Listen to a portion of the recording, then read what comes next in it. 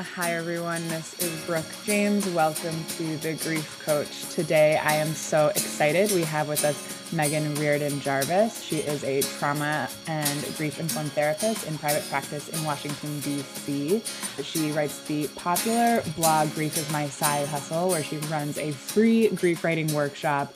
And Meghan is working on a memoir of her personal story called Grief is a Verb. Meghan is also launching a podcast soon, which she will tell us more about. Meghan, thank you so much for being here today.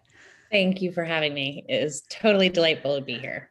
I'm so excited. So let's get right into it. If you can introduce yourself, tell the audience a little bit more about you. What's your grief story so they have a perspective on where you're coming from today? Great. Thank you, Brooke. So like you said, I'm a trauma therapist. I've been in practice for 20 years. And in 2019, in 2016, my dad was diagnosed with small cell cancer and he died in 2017. And his death was a straightforward death, if that makes sense. The kind of cancer that he had comes with a 1-year sort of time limit. And my family, my 5 brothers and sisters and I got to really participate at various levels. There was a strong element of denial going on for some people about how sick he was, but I really understood and knew. And my dad and I hadn't been close in my life, but not estranged, just not similar people. And in the losing of him, I spent a lot of time sort of gently in his space, letting him know he was loved and feeling kind of loved by him. It was incredibly difficult for my mom, they had been married for 50 years when he died. He had just turned 80. Yeah, a really long time. I mean, she was 19 when they married. He was older, 30. And then in 2019, when I was on vacation with my family at my mom's house, she had a brief illness. She was sick, like with a stomach ache. She and I had taken a trip even before I went to go visit her, about a week before. And she was complaining of the stomach ache. And, we were meant to be there for two and a half, 3 weeks. And sort of midway through, she went to sleep and didn't wake up. And so we don't really know, because we didn't have an autopsy or any of those things, what she died of, but likely it was this sort of longstanding, slow illness. And it was completely and utterly traumatizing for me, which is, I mean that not in the colloquial way. I mean it in like the technical, trauma is a terrible event. We're all in trauma right now. Being traumatized means your central nervous system is totally overwhelmed and can't really process or function with the amount of terrible information that it's getting. And it's all housed inside your system. So I had PTSD that developed almost, sort of immediately. And my PTSD was twofold. It was images of what it was like to see her dead and spend time with her body, which I did do after she died. She was very religious. So I tried to pray the way that she would have wanted. And then I had a lot of like guilt thoughts, which I still actually battle, even though I got so sick that I ended up going inpatient to an amazing trauma facility that's in Tennessee, where I send many of my clients. And when I got there and was checking in, they were like, "Oh, your name is associated with these 20 people. Would you like us to send them your records?" And I was like, "Please do not send my clients my records." But I got really amazing, intense, therapy as it looks on television looks like, come in and talk to me and tell me your problems, which is one form of therapy. But when your central nervous system is overwhelmed, it's much more body-centered therapy. And so talk therapy, we call that like top down. You're thinking about your feelings. Bottom up therapy is like you are processing through your feelings. So I had a number of treatments that I actually do with my patients. One of them is called EMDR, which is where you reprocess a memory so that it doesn't have so much intensity by taking it where it's housed in the brain and using what they call bilateral stimulation. So you use these tapping techniques or these eye movement techniques to kind of like spread the image across your brain. And it's like the difference between orange juice concentrate and a glass of orange juice. So it's not so intense, and you can manage it. It's still painful and it still hurts and all that stuff. But most people in early grief talk about these things that they find really overwhelming. And, the hope is they ebb over time. but mine were not ebbing. They were, I was getting worse.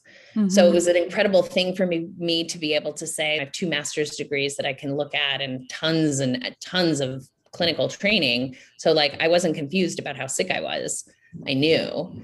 But then what it meant was I had to then go and also do the treatments. And I was inpatient for 3 weeks, but generally it takes a long time to sort of regulate your system in your body so that you're not so overwhelmed by the feelings. So my mom died, and I took 6 months off my job because my job is a trauma therapist, and I just could not for the life of me go and sit and hold other people's stories and sort of listen to their stories. And in that process of trying to sort of find myself and doing the treatment, I started writing.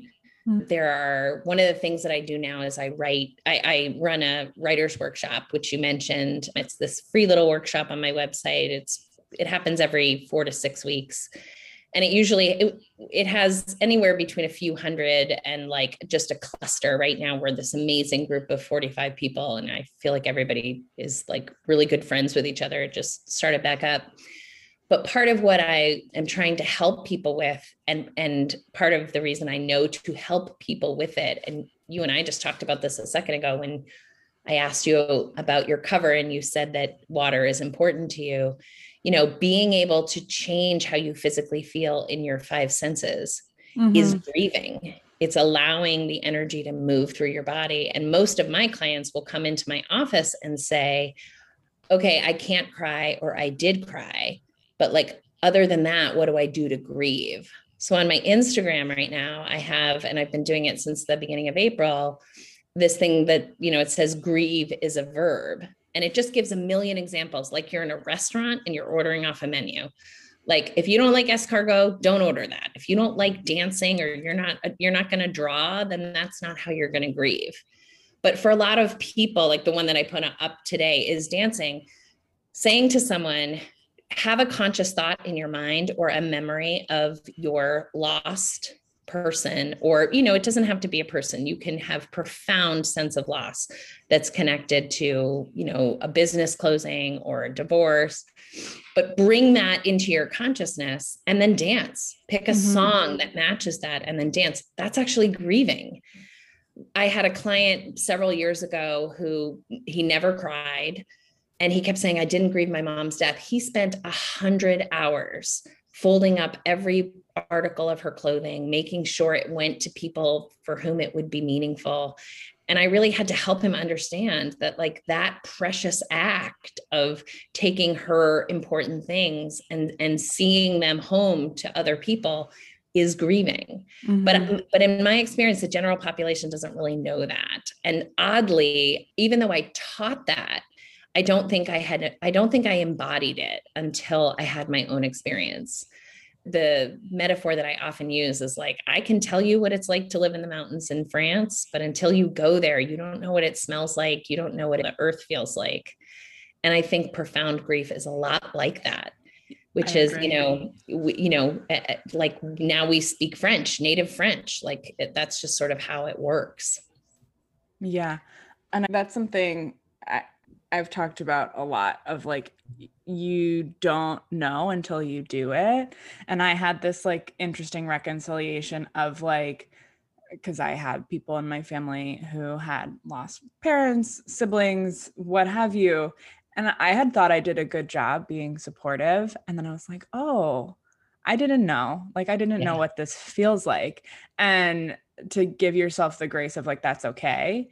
And I think that that's something really important for people to remember. And for the people listening who have not lost someone super close to them or haven't gone through a big grieving process, to understand that like the reason no one knows what to say is because you don't know until you do it. But I do want to go back to something you said about holding grief in your body, because that is something I really found in my grieving process. And to explain it to people, I think they're like, all right, like, sure. But would love because you have all of this training of just like what is actually happening in our bodies, because it was kind of confusing to me frankly? Yeah. That's such a, God, Brooke, it's a great question. So I'll give you like a sort of flyover broad view and just pepper me with questions because I could talk Perfect. about this all day. Okay. But for people who are listening to us who are interested in this, there's a book that's still on the New York Times bestseller list by a man named Bessel van der Kolk, who's sort of the guru in this. And part of the reason is he learned this out of his own curiosity working with traumatized patients. And he uses brain imaging to look at how people's brains are firing. And so it's like for a long time, we were like, oh, we think this is happening. And Bessel really came in with science and was like, I can show you that it's happening. Mm-hmm. So there's two pieces that might be useful to hear. So one is sort of in the Eastern medicine. So think more like Chinese medicine. You know, Chinese medicine has all this yin and yang, like you don't eat hot and cold together. You're always trying to sort of balance. And so if we think about it from a Chinese medicine standpoint, you have a new mother lode of energy inside your body that needs to find a place of rest. And until it does that, and some of that will reside inside of you because you will carry your grief forever because it is your loss. And some of that you need to put back down onto the earth where all the atoms and the energy go, right? So that's sort of the Eastern medicine element of it. And in both, you know, in that model, what we know is people grieve and they survive it. The process of learning to carry the grief, and that's how I think about it. I think about it as like someone handed you this little grief baby and you've got to grow the forearms to carry it. You know, it's work. It's literally just like trying to train for a triathlon. Like your body can get injured in the process of it. Well, the Eastern medicine maps out things like the back and the feet and the hands. So if you've ever gone and gotten acupuncture, they can tell you, oh, your gallbladder must be stuck. And I love all those modalities and treatments. I love Reiki. I mean, if, you know, anything that is soothing, even if I don't understand it, let's do it. Let's try it. Totally. So I'm always advocating that stuff. Yin yoga is a type of yoga where you hold a pose for a really long time and the stretch goes into the fascia. And we believe the fascia is where some of the energy for grief happens. So that's a yoga that looks like a whole bunch of old ladies stretching, but they're stretching and weeping because that kind of stretching allows the tension into the floor. You don't have to carry it. So, you know, for me, actually, I have a lower back glitch. It's been there since I was 18. I had a weakness in my back from having a herniated disc from being a runner. And now that's the part of my body that holds grief. So when I do not attend to the energy, and I will see some flashes of it, like I'll feel it, my back will go out like an accordion. And when my mom died, that is what happened. I was still trying to move forward and I threw my back out so badly that like I was in the basement. I actually went down to the basement to try to do yoga. And I threw it out so badly that like I couldn't get up for a couple of days. Wow. And it wasn't the first. Also threw it out really terribly when my dad died, but with my mom, it was worse. And you know, that's how I come to think about it is like, you know, almost like a kid who throws a temper tantrum and to get your attention. And what I would say is my back is my thing, but I have treated people who have migraines, ocular migraines, and, you know, complete full head migraines. I've had people who get canker sores. I've had people who I have a woman who they think she has like stress-induced cystic breasts. So like she gets lumps in her breast and then all of a sudden she's terrified that it's very common for people who've had significant loss to be terrified either that they're dying or someone else is going to die. Mm-hmm. And so again, some of that energy manifests itself in people having racing hearts. It's really common to have panic attacks. But the central nervous system is this super highway that goes from the base of the vagus nerve goes from the base of like back by your upper part of your butt all the way up to the front of your forehead. Mm-hmm. So there is a communication system going on at all times. It's generating your hormones. So hormones that are there to tell you that you feel satisfied and that you're okay and safe, you know, those messages are being passed up and down. And there's a theory which is called polyvagal theory. And polyvagal theory is essentially the right side of your brain is the activation side of your brain. So when you're can't sleep and you're feeling anxious and you're, you know, we know that the right side of the brain is overactive. When you that's are in me. That's me. Right. There's a lot of us. And then there's the other side, which is, so that's your sympathetic nervous system. That's the activation side. And then the other side of your brain, I mean, literally the other side of your brain is your parasympathetic nervous system, which is the one that helps you calm down. And that vagus nerve actually develops at about 4 months, which is when babies start to cry it out.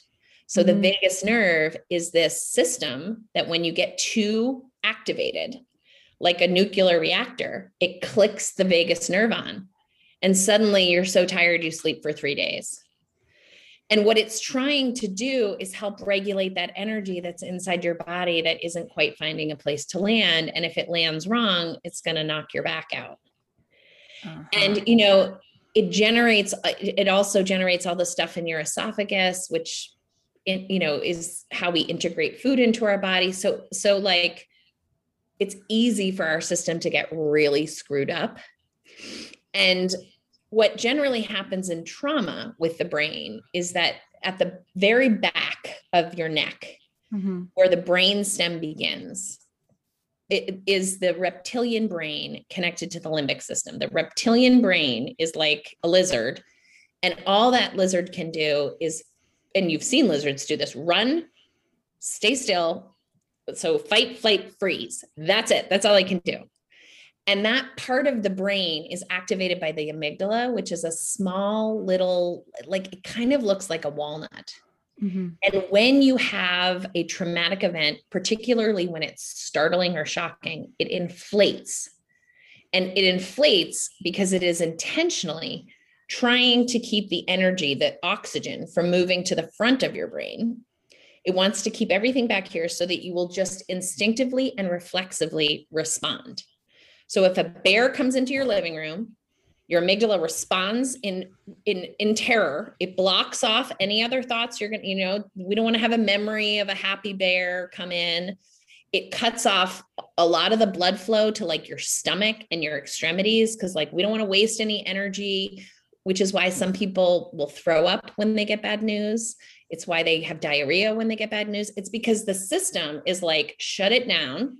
We need all of our energy we might need to run away from this bear really fast. And there's one more that isn't fight, flight, or freeze, and it's befriend, which is another way that sometimes the system works to try to help you feel like you are safer. But in general, when the amygdala is enlarged, we are not doing good critical thinking. And so many of the folks in my writers group actually have written stories about making big mistakes at work. Not being able to hold memories from the time of the loss is a really big one. The 3 o'clock wake up that happens for almost everybody, and that can go on for years and years. So, and these are kind of things, again, like when you live in France, the mountains of France of grief, like you talk to somebody and they're like, oh yeah, no, me too. But most people don't understand that the reason that that's happening is because when your amygdala enlarged, it went off like a gong, and the limbic system, which is right there, and your thalamus, your hypothalamus, like all those things are now reverberating and they're not working very well. And so part of what we do in grief work and body work is that we try to ground that energy so that it doesn't continue to ring like a bell, that the bell doesn't continue to get rung. And that's something that people will say is like, oh my God, I'm irritable all the time. This friend used to like a little annoy me, and now I just can't stand a thing that she says. Or like, I used to be able to put up, but I'm angry all the time. And part of that is you have hormones that are trying to cause that bell to stop ringing. And so in that process, it's trying to soothe the system. So people who are anxious, and this is the thing that I probably said this to you, in pop culture, when you open a magazine or you hear the Today Show do a stint on grief, they behave as though when you're grieving, your symptoms are the same, that you and I both are, anxious, when really there's the high level energy folks, and you were nodding, so that's you, who are like, oh my God, I'm going to clean the house. I'm going to move. I'm going to start a new job. I'm going to divorce my husband. And then there's the low energy folks who are like, I'm never getting out of bed. I'm never getting out of bed. I'm not going to do anything anymore. It doesn't matter. I'm not paying bills. And both are totally reasonable responses. You don't control them. I have a question. Is it possible to do both based on where you are in your grieving cycle? Because while my dad was sick, I was very high energy and I was like, okay, we're organizing this, we're doing this. And I was living by my to-do list. Yes. And then as soon as he died, I was like, I could not get out of bed. The only thing I could do was I went to work out. I was double workout. I was walking all the time because that was the only thing, like movement was the only thing I could do. And then someone in my family was like, when are you going to go back to work? And I was like, never. Absolutely not. Yeah. And because like my brain, like I can't even talk to more than one person at a time. Yeah. And so is that possible that Yes, actually. And so what you're describing, so thank you so much for the question, because it's a perfect question. There are generally people sort of tend towards anxiety or tend towards depression in their lives. So they're either more right-brained or left-brained in general. Okay. That doesn't necessarily hold in grief. So your brain can get so shaken up that even though you're normally somebody who would like attack a problem, you just don't care about anything. So there's that piece. But I think the piece you're talking about is we have, when you are first in those early days, you're in that fight, flight, flee sort of response for an extended period of time. And that is actually a lot like being a war veteran. Like you're in the foxhole and you're looking for days on end to make sure that somebody's not coming to attack you and your troops. That your body is sending adrenaline, all kinds of naturally made chemicals to keep you in this state of high alert. The minute you don't have to do that anymore, it's like the road crew comes, picks up the cones, closes the doors, and is like, okay. And then all of a sudden, the adrenaline stops, the cortisol levels shift. What's relatable for some people is that if they went to college and they studied for exams and they come home, they immediately sleep for 48 hours, 72 hours, and they get sick. That's a small version of what you and I are talking about. But generally, when people are in that high state of alert, they're planning the funeral, they're talking to people, they're navigating. There is this like adrenaline that almost, some people have reported like it feels good. They're like a little high from it. That will stop. Your body is like, okay, you don't need this anymore. And then you can end up not getting out of bed for days and days. And again, from the Chinese medicine standpoint, you were really high, so then you end up really low. And then hopefully we get somewhere to the middle, which is more like the integration of grief. What sounds really great about your instincts is that you knew to move your body, because again, we can't just leave this energy inside our body unattended. Right. It'll go places and create a belief for us. Like, since my dad died, I don't go outside, or I don't move, or that we don't want. So I have a couple of questions. This is fascinating. I am loving this conversation. Good. This is so interesting. And I think because like for me, and I think for some listeners, you feel so lost when you're grieving because you're like, what the hell is happening to me? And you want to go, I'm doing air quotes, back to normal. And it's just like, well, no, there's all of this stuff now. A recent guest equated grief to like how you deal with a new baby. Like you just have to shift your life. Yeah. And I thought that was a great metaphor. So something that happened to me and has happened to a lot of people I know is that grief and anxiety, which I'm definitely more like anxiety prone. Yeah. And this is just like, I want to know about this because this happens to me all the time. Like, but specifically when my dad was sick, I like completely lost my appetite. Yeah. And I know people who that's happened to, but also when you said some people throw up, like I have someone I'm really close to who every time she gets bad news, she throws up, and or every time she's nervous or even really excited, like she throws up. Yeah. But can you talk a little bit about, because just I know a couple of people who this has affected who are close to me, and myself included, of why it affects your appetite and like the feeling of like my stomach drops. Like it's not even like, oh, I'm not hungry. It's like my stomach drops and then I don't want to eat anything. And I'm just like, nah. Like, why does that happen? Like, what is going on so hormonally? literally inside your brain, you have, and I won't get too technical, I'm just going to call them, descriptors. You have things like words called a hippocampus and a thalamus and a hypothalamus, and they literally secrete all of the chemicals that you need to send your body the messages to get hungry. Ghrelin is one of the things, and to tell you when you've had enough to eat, because there are just as many people who just eat and eat and eat. They used to have a stop mechanism, but they put on, 70 pounds after their person dies. So when you have that traumatic event and the gong rings in the back of your head, your brain is not sending. It's like the current mail system. The messages are not getting where they need to go. Yeah. So there's the instinctive one that I said, where people like, they throw up in the moment, something happens and they throw up in the moment. That's more like an evolutionary response where we empty the stomach so that it stops digesting, so that the energy that you would use to digest is not being used, but it's not being used. So that, like, for people, there are a lot of people who would not be able to run if their stomach was full. Well, the body just voids everything in the stomach so that now if you need to go, you can go. Oh my God, this is so interesting. Okay. Yeah. So that's more of a like fight, flight, freeze response, right? And there's a lot of, particularly with the freeze response, and this is in trauma, but it's also in grief. When you, like, I remember when my grandfather died, and my father told me my grandfather died. My very first thought was, oh my God, well, who's going to take me to high school on the first day of school if that's when his funeral is? I mean, it was this totally crappy, 14-year-old thought. But also then I went and made a sandwich wrong. And I had a lot of shame about that as a kid, which was like, why did I act so terribly? And part of the reason I like to talk to people about what's going on with their brain is you were not doing anything with intention. It's not just this terrible thing happened. It's this terrible thing happened. And the way that you are filtering the information is with a system that is not being updated quickly or efficiently. Wires are getting crossed.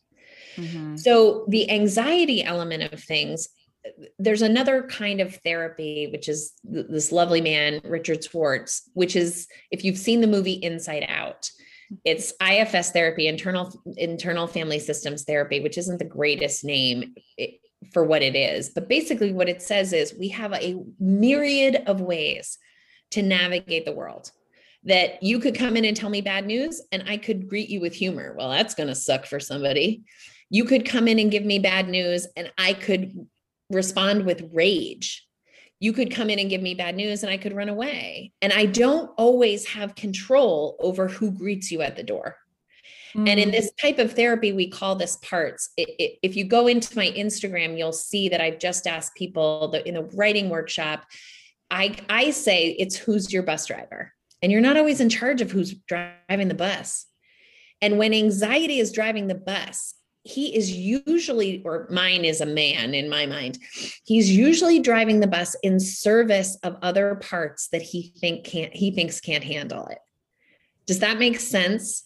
I know, I can see your face. I want to talk to you offline about this because I do this all the time. So when people are telling me, Claire Bidwell Smith, who talks a lot about grief and loss, she wrote a whole book about anxiety as being sort of this other stage of grief, which drives me crazy because the grief stages are not a thing. I don't think so either. Thank you. It's not. Oh God, I mean, there's no science behind it. It's not how it was intended. I like sort of refuse to talk about it. It was for the people experiencing like a diagnosis that they were going to die, right? It's not for the survivor people. No. Yeah. Okay. Yeah. So, I mean, I never had any bargaining. I never was like, oh God, if you just bring my dad back from the dead. But people are waiting for those stages. There are a lot of other grief theories that are helpful. That one is not. But Claire wrote a book, which is called Anxiety as the Final Stage of Grief, which is, I was not anxious after my parents died. In fact, if anything, my anxiety, I just am like, does anything ever even really matter? Who cares? When COVID hit, I was only a couple of months out of coming back to work. And my family and I decided to like drive across the country. Like, why not? Not because we were trying to get COVID. We were very careful, but people who were like, oh, we need to make sure that our kids stay in school. I was like, whatever, This is going to be kind of a shit show. So who cares? And that is not my general MO. My general MO is to be like, I'm worried about this. And then when I stop worrying about that, I worry about this and I stop worrying about that. And so anxiety with grief, in therapy, what we ask is, what is it in service of?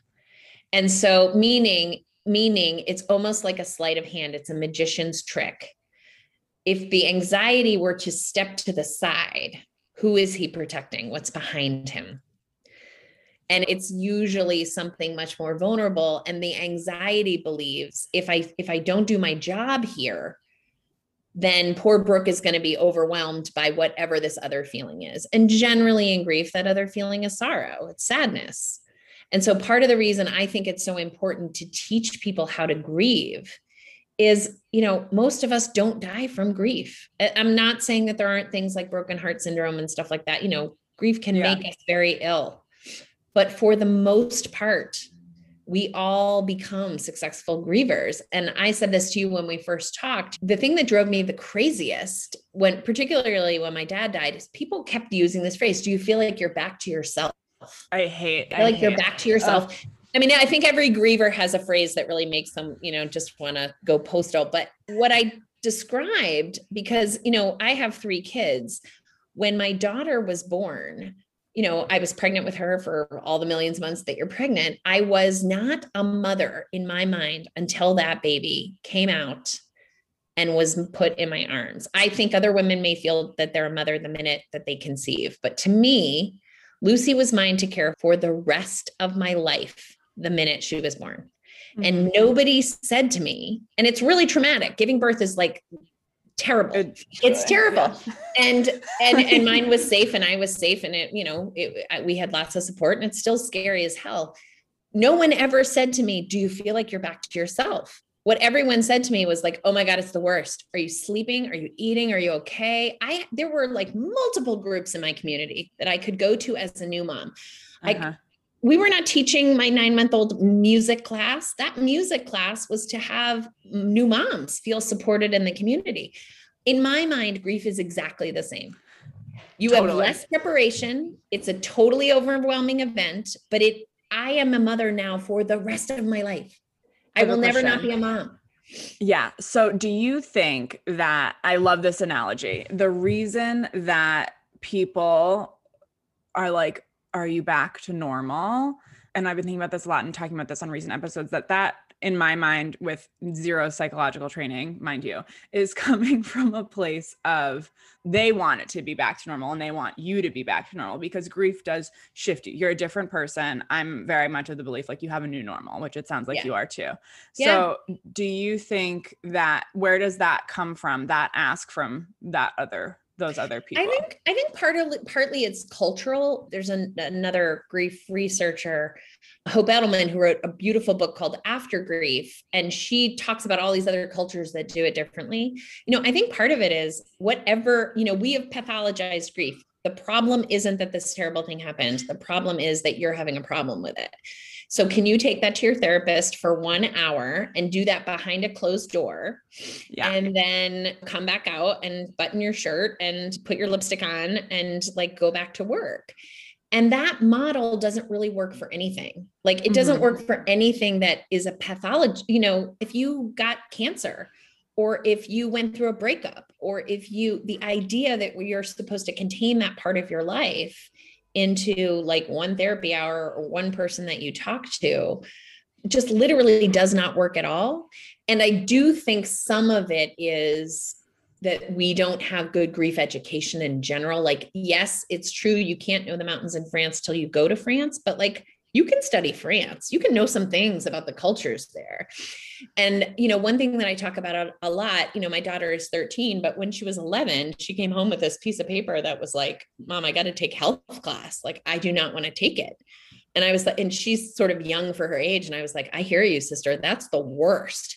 But also you have to take this class because you need to get the information. Because if you don't, it will be so much worse. Like, well, you need to get the information before you need it. Is what right, I feel like. Exactly. Why wouldn't you teach a child about their developing bodies so that like when things are changing, they're not horrified?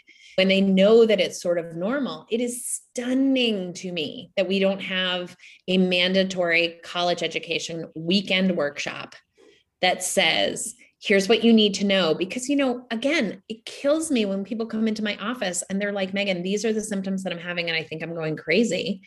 And what I say is, that's just like literally run of the mill grief. Like, that's not even interesting. Like, you don't even need to pay me money.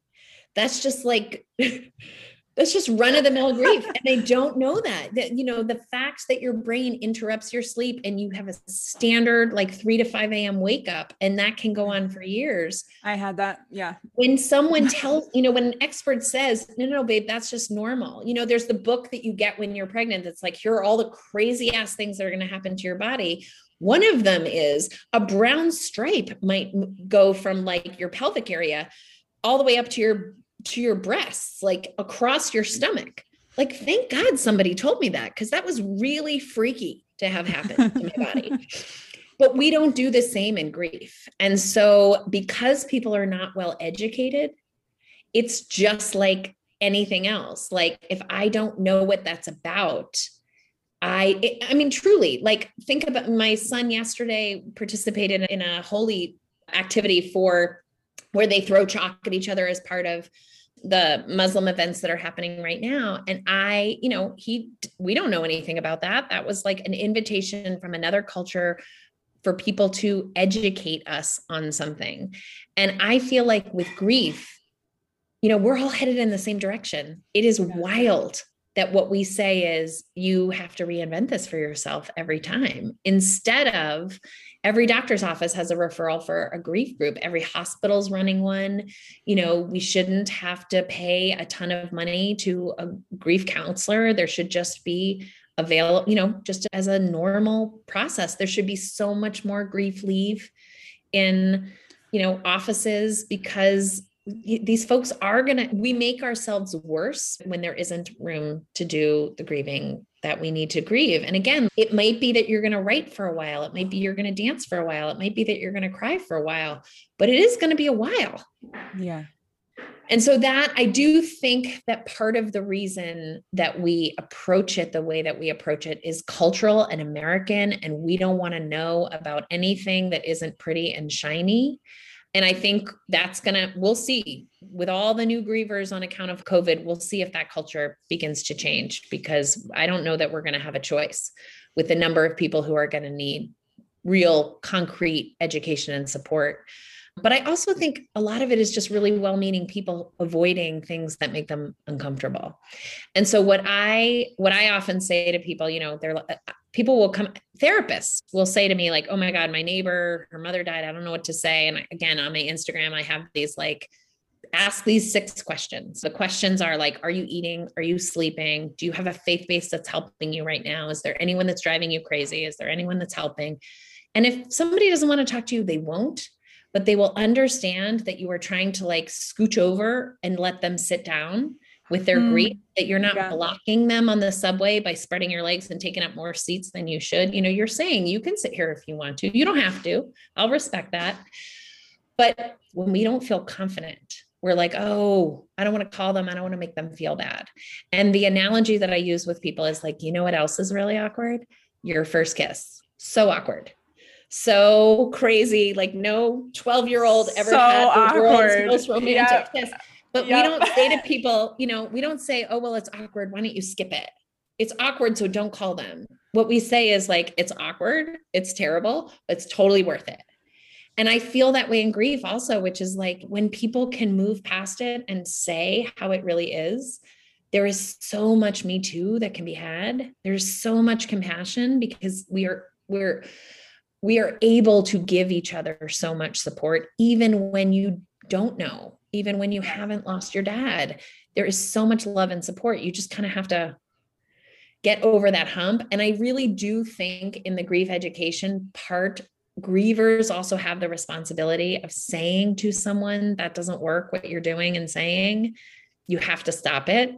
That boundaries as a part of the class would be important. Saying to someone, if someone is coming to you and they are trying to give you something because you said you're thirsty and they believe you're thirsty and they're giving you a cup of sand, don't drink it, hand it back and say, I'm so sorry. I don't think you meant to give me this cup of sand. Do you have anything else? And so that's, I do that. My mom was really religious and her friends are always like, oh, she's up there with Jesus and your dad in heaven. And I just don't believe in heaven. Like, God, I wish I could. I love the idea of it, but it's not real for me. And so what I say is, you know what? And in my worst and most painful place, what I would say is I feel really jealous that makes you feel better, but it doesn't make me feel better. Do you have anything else you can offer? And generally people would stumble and I'd say, I love stories about my mom that I haven't heard before. And then they would find them. I think that's really hard. I mean, I'm a grief therapist, right? Like that's a pretty high level skill to expect someone to do and be able to sort of stay in it. What we generally do is we listen to what they say, it's terrible, and then we never speak to them again. And we say, okay, thanks. And I had this thing, and like listeners have heard me talk about this a little bit, and you and I have talked before, but like I'm pretty blunt. And like, I don't really have a lot of patience for nonsense. And people so well-meaning, I'm so sorry. Be like, me too. Like, and they'd just be like, like, they were like, oh, I thought that's what I was supposed to say. Like, and it's just like, people, may his memory be a blessing. And like what I wanted, and like different people feel differently. Like I have friends who've lost parents who are like, no, what else are people supposed to say to me besides I'm sorry? But people would say things to me and I would just be like, I want you to say, that sounds so terrible. Yeah. And people have really mixed feelings. I'm like, I can't imagine. Like if people say that to me, I'm like, that's fine. But I know people who, and I had guests on the show be like, don't ever say that to me.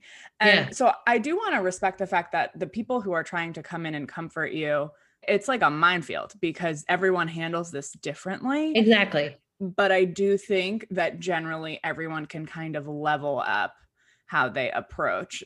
But I think the reason we have such trouble with it is we make it into this big taboo thing, which my little sister is really funny. I had a miscarriage years ago and she called and she was like, I thought maybe I shouldn't call you because that would upset you. And then I just thought like, how much more upset could you get? So then I decided to call you. And I love that. Like I am a person where go close. Like if I don't want you here, I'll tell you. But there are many people that are like, don't ring my doorbell. Don't drop off flowers. I don't want that. So what I would say is it's like having someone over for dinner. You check and you're like, do you have any food allergies? Is there anything you don't eat? Is there like religious practice that do you pray before your meal? Like, it's not that you're supposed to get it all right. There are a lot of lists, like every one of those lists, every book that's out there is like, don't say this. And to me, that just scares the shit out of someone who's trying to approach us. What I say is find what's authentic to you. I had a friend one time and she was like practically crying and she's like, I know I need to bring this person food, but I'm not a good cook. And I was like, why should you learn to become a cook in order to support someone that you love who had a loss? Like, what do you normally do? And she's an amazing florist. And she was like, I'm going to go over and I'm going to bring them flowers, even if they have flowers. And I was like, even if they have flowers, they won't be as beautiful as yours. But being able to sort of call on what is authentic to you. Right? Like, what do you do well? I have a lot of kids. So I'm like, I'll take your kids. Like, I won't even notice they're there. Let's throw them in the car. Yeah. But the notion that like, you can't, there's a list and on one of those things that says like, do not say anything about your loss to someone who's just lost a person, like don't hijack. And I understand the sentiment behind it. And what I imagine is the person who wrote that felt that way a lot. But just as many people that I know love hearing, oh my God, you know how I feel when you tell me I also lost my dad, when I was whatever. That to me is like the deepest like level of compassion. And so what I tell people is you're going to have to bang around with it for a minute. And again, like just like making out for the first time, like the concept of sort of, is this okay? Am I doing this right for you? Would you like something else? And so one of the questions I ask grievers, I ask like, is there a person that has like really surprised you with how well they have shown up? And really what I'm asking is, what did they do? Because I want to do that too. And you know what? Everybody always says yes. Oh my God, you know what? Yes. my old roommate from college, I hadn't talked to her in years. And like, she sent me these things. And I know that's true because I had that experience too. There were people where I was like, wow, how did they know how to do this? People who sent me beautiful books, people who, I had one friend who sent me like a pair of pink suede sneakers, and the card said something like, shoes are always good. And like, I don't even wear them that often. I just love that they exist. Yeah. Because it was so true to her. So that's I think we want there to be some sort of formula. And the reason that we want there to be a formula is just like when we're trying to diet or we're trying to, learn another language. Like we would like an external support to tell us how to do something hard. Mm-hmm. And in reality, everybody always has to figure out on their own how you do something hard. You can borrow from other experiences, but you got to figure it out. Yeah, completely. That is a really great thing to point out because we want things to be easy, and grief is hard. And so that's why the grievers, we don't know. And it's like, okay, when is this going to be over? It's not fun at all. And then the people who are coming in to be of support, that's really hard to do. And it's not fun to be in that position to really show up. That is hard also. It isn't fun, but it can be so unbelievably intimate, unbelievably connecting. And so that's the part, when people are like, well, it's really awkward and I don't want to make it awkward. That's the word I hear a lot. And I'm like, what is with the awkward? A lot, standing in line in the post office can be awkward. We can do this. A lot of sort of how I say to people, I don't want you to miss that magic moment of being able to really connect with someone that you care about simply because you don't know at this moment exactly how to do it right. Go close, step back, give grace, all of that is important. And what I know from grievers is that when they are not directly approached, they are guessing how people feel about them. And a lot of what they guess, and I know it's wrong, but a lot of what they guess is that people are critical, don't want to be around them, aren't thinking about them, forgot about them. And I know it's wrong because I often see both sides of stories, but that's what they're left with. When you don't try and approach and allow yourself to be awkward, that is the message that you don't care enough about them. And often people are like, oh my God, that is the opposite. I've said prayers for them every day. Mm-hmm. And so, what I try to encourage people to do is well, at least just text them that. Yeah. Every day I wake up and say a prayer for you. I mean, the miscarriage that I referenced from a million years ago, it was sudden, and my husband and I had to race to the hospital. And I will never forget that the woman who was his assistant sent a text that said, we all went to lunch at the cathedral and said prayers for you. And I don't even really believe in prayers, but I was like, that is the most touching thing, that they were holding me in their heart in that moment. Yeah. And what grievers end up feeling is my friend Wendy, who I normally see her every week, she hasn't called me because she doesn't care about me anymore because my cousin died. That's not what's going on with Wendy. Mm-hmm. Wendy just doesn't know how to show up. And so I'm sort of like that parent at the door of the 8th grade dance, which is just push them in, just go in. Yeah. You're go in and try. Well, and I do think that I appreciated more, and this might be hindsight because, your brain does all these funny things. Absolutely. Based on what would happen in the moment versus how you remember things, better than me. But I remember the people who didn't show up. I remember the people who really showed up. And I very distinctly remember friends a month, 2 months after being like, I didn't know what to say to you and I didn't want to do it wrong. And so they didn't say anything. And it's really interesting because I recorded with someone yesterday who was so hurt and upset that their 3 best friends didn't say anything, and ended up writing them a note of, hey, by the way, you didn't show up for me and that was really hurtful, but when you have the opportunity, this is not how you do it. Yeah. And so, but it really deeply, I think, affects you of whether it's touching or hurt, like of how people show up. The other thing that I have said a million times is like, just resource. Like, if you can't ask your best friend because she is reeling because her husband just died, ask her sister, ask her mother, like, resource, make some calls. When my mom died, I'm lucky enough to have a best friend who's been my best friend since I was 10 years old. And she and another incredibly dear best friend, I sort of feel like the universe gave me the grace of having them literally both on hand, which was not typical. They would not normally have been there. But, she came over while we were receiving people and writing obituaries. And she said to me, "Where's your mother's medical file?" And I was like, "It's over there." And then I didn't think about it again. And later she said, "I called all her doctors and told them she died." Wow. I mean, that still chokes me up because those are terrible, terrible, terrible phone calls to make. Mm-hmm. And she got that piece of information by calling someone whose mother had died and said, "What can I do?" And the friend said, "This was the worst part for me."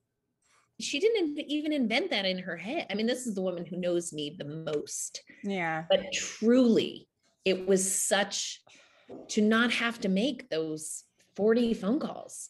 Well, I still have to call. Like the Met and MoMA are like, "Why haven't you renewed?" And I call membership and I'm like, "He's dead. Please take him off his mailing list." Like, and I'm crying. Like, I love. I know, it's not beautiful. Did that? It was so beautiful. It was such an act of grace. And what I felt was the love of her asking. Like, when people say, and I've said to people, like, "I'll be a resource. I'll help you guess. We'll pick from a menu of things that might work." And people do that. They call and they say, "This is what I'm thinking about doing. What do you think?" And I don't know right or wrong, but I will say, "Oh, that could work." Or, they might hate it. But that particular, she called a friend, she checked with someone, and she did this. And I'll never, I mean, I do think every one of us has someone who did something. And by using that question, I just think questions are the best way to go. By using that question, tell me the person who did the thing that was so surprisingly helpful. And then now I have a piece of information that like it would be really helpful to you to have somebody do. I mean, this is the same friend who, like, when she came to my baby shower, she brought cards that had everybody's addresses already on them and my address on the back. So it was like, all I had to say was like, "Dear Tara, thank you for the pacifier." And then I could send them like at the end of the baby shower. She's a very thoughtful person, but you don't even need to be that thoughtful. And I think that's what happens is grievers feel like, I need to invent this wheel because no one has ever done this before. It feels so alone. This is the other thing. Like, I love that you said that you tell the truth. Like, I am no bullshit all the time.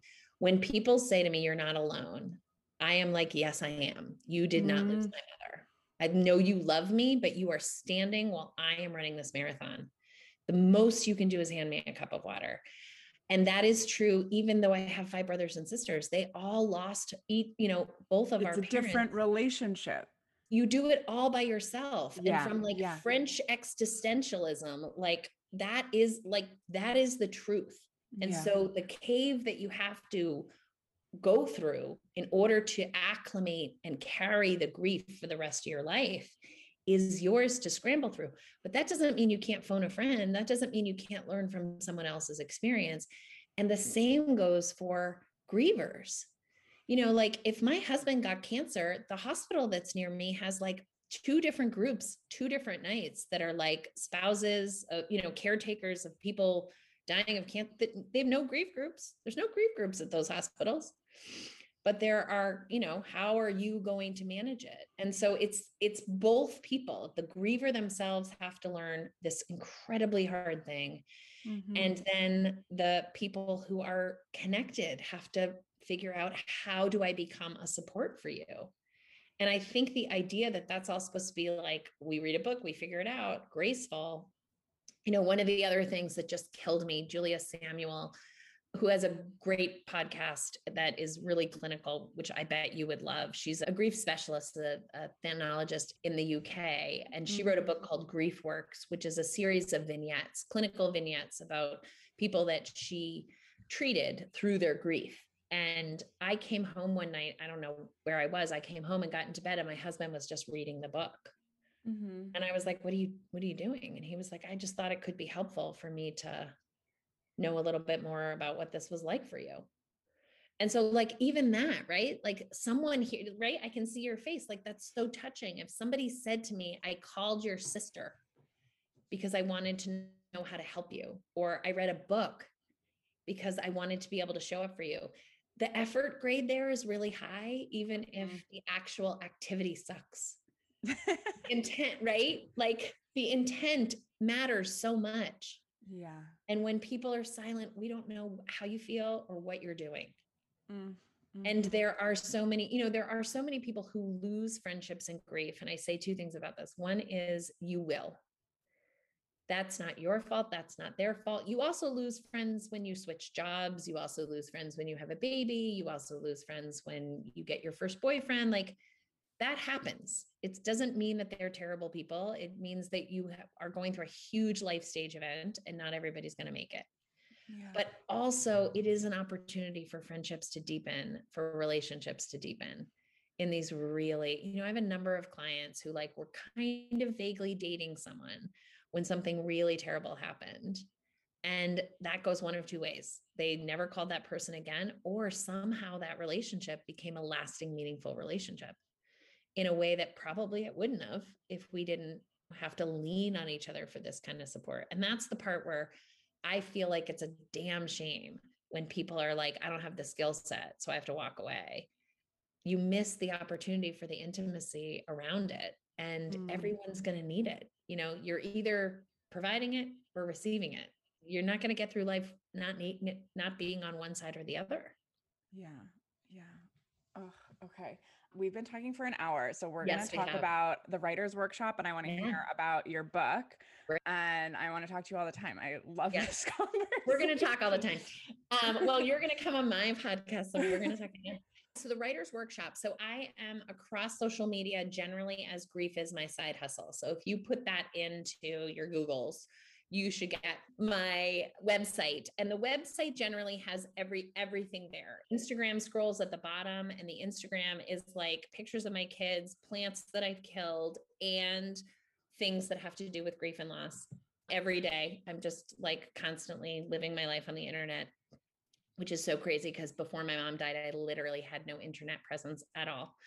There's a blog that I write that started after my mom died, that I started just because I was really lonely and I needed people to sort of respond.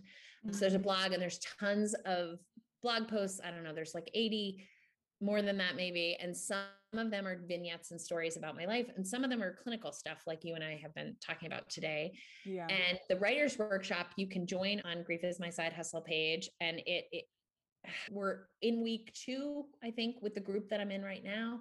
And it's a series of prompts. So today was the one about your grief entourage, like who are the parts of you that show up and help you manage grief, and who drives the bus most often. And they're really just prompts to get you thinking about grief in various ways. And I think some of them people are like, oh my God, I love that one. And others, they don't write on it, but also the community communicates with each other, which is really beautiful. They support each other, which is just lovely.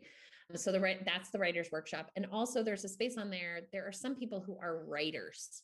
So there's the writing for the process, kind of like, dancing it out is about the energy in your body, in your grief. That's not going to make you a professional dancer, but some people are professional dancers. So there are writers who are also in the group who are wanting to write and create a project. And so people can also contact me for that. And I do a little bit of coaching for people that are writing. And the book that I'm writing, so I'm actually in the middle of 2 different, one is further along than the other. I'm writing a memoir. There's a woman with an incredible podcast called Moms Don't Have Time to Read Books, Zibby Owens. She's just like changing all of the face of literature at the moment. She is a writer and lost a mother-in-law and a grandmother-in-law to COVID. And so grief has really been, and also many friends in 9/11. Grief has always been right at the top of her list. She started a writer's fellowship. And so there's 4 of us right now who are writing for her with an editor, our memoirs. So we had a meeting yesterday, which is really, exciting and incredibly hard. I was not really a writer before all of this started. So it's totally fun and exciting. And then the second book that I'm writing, which is I'm writing on my own, is a clinical book like what we're talking about, which sounds an awful lot like the conversation that we're having right now, which is really just, yeah. yeah. I mean, I love the name of this podcast, Grief Coach, because I love the idea of coaching, because really coaching is just letting somebody know that you believe that they can do it. And most of us, our first instinct about this is, I'm not going to live through this. I will not survive. I will not have a life on the other side. And yet experience shows us that like 99% of people actually do. Most of us do live to the other side. So, in many of the therapies that I employ and use as treatments, at the core of it is the belief that we have all the wisdom and the knowledge that we need inside ourselves, in our human spirit, in our body, and that it's just like a doula, like we are trying to help bring that into consciousness. Mm-hmm. And the book is not as sort of ethereal as I just made it sound. It really is like, you're going to lose friends. People are going to act awkward. You're going to have to set boundaries. You're going to, with vignettes that are about my personal experience. Well, I think that that's so great. And like, I talk about this on the podcast all the time. And when I do like press and stuff, that like, you just have this feeling of like, am I doing this right? And after my dad died, the resources I found immediately, I didn't feel like any of them were talking to me as a 30-year-old, like, and I was just like, whether it was like the language they were using, like what examples and anecdotes they were talking about, no one has been like, oh, this is what it's like to talk about this while you're dating. Yeah. Like, when do you bring it up? I'm telling you, that you would have such a unique thing to say about that. I could talk about that a lot, because dating in New York is very interesting. During COVID. But like, when do you bring it up? How do you tell people? And then like, I have another layer of the podcast. Because they can hear all your intimate stuff. Like, it's like giving your diary to someone. It's really interesting. But that's beautiful. Like, I would really give some consideration to, doing an offshoot, having that as a conversation, because when I came back from treatment and was feeling better, I have an academic mind. I come from academia. I have a bunch of degrees. I ordered every single book anyone has ever written on grief. I'm not joking. My husband was like, oh my God, our Amazon order list is the saddest. We should have shared. We should have created a library. You can see behind me, this pile by my bed is books I haven't read yet. There are over 70 books there, and at least 15 of them are grief books, because I just like, well, I need to know. And like, am I doing this right? What do other people do? Oh, maybe I could do that. Oh, I shouldn't do that. Am I normal? When you told me that was crazy. But I threw them across the room, most of them, like in the middle. Did you finish all of them? No. I mean, many of them, I was like, I don't even know how this got published. And I'm a little snobby about that. So what I did was I read 88 books and I was like, these 3 are really good books, or these 4 or these 5. And on my website, I list the ones that I like. I'm not interested in trashing other people's good work. And also I believe other people might like those books, but I really throw down for the ones that I think are good. Same with podcasts. I just like throw down these ones are good. But part of it is, you're 30. I'm not going to recommend the same book that I gave my mom. You know what I mean? My mom was like, when my dad died, I gave my mom this like deeply religious book with all these prayers in it that she loved. But that book also, I didn't want that for myself. Mm-hmm. So, part of the reason, like what I have found most comfort in actually is memoirs and conversation, because I just think the Me Too element of being able, C.S. Lewis talked about like, we write and read in order to find ourselves in the text, right? Like his is much more eloquent. Like, we read to feel understood.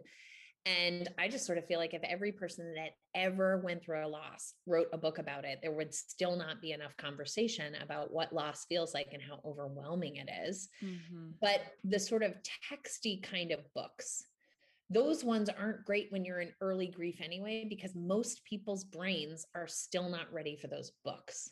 Mm-hmm. So, when people are like, what grief book should I give someone? I generally say, give it 4 months before you send any books. People are not reading. And if you give it and they open it and they're like, this seems like bullshit, they won't go back to it. And they're not all garbage. They don't all So, when my dad died, it was the fall and he died in late summer, and I came home and our garden was like making me crazy. So I put in Nora McInerney's Terrible Things for Asking. Her. And I listened to just every single episode, and every episode I'm like, well, my life is not that bad. I mean, I really think that's what those podcasts are about. Yeah. So, I appreciate the books that are out there. Part of the reason that I read them all is that sort of with an academic background, I don't want to say something if it's been said before. So the reason that I've written this second book is that as a trauma therapist who has been traumatized, I really actually think there are like 4 or 5 things that nobody has said quite right or quite true or like explained the why of. Because my narcissism is not so high that I'm like, everyone just needs to hear this from me. And I got a lot of things. I got a lot of pots on the stove. I would rather be able to say, the book was already written. Let me give it to you. Read this book. This is all the information that you need.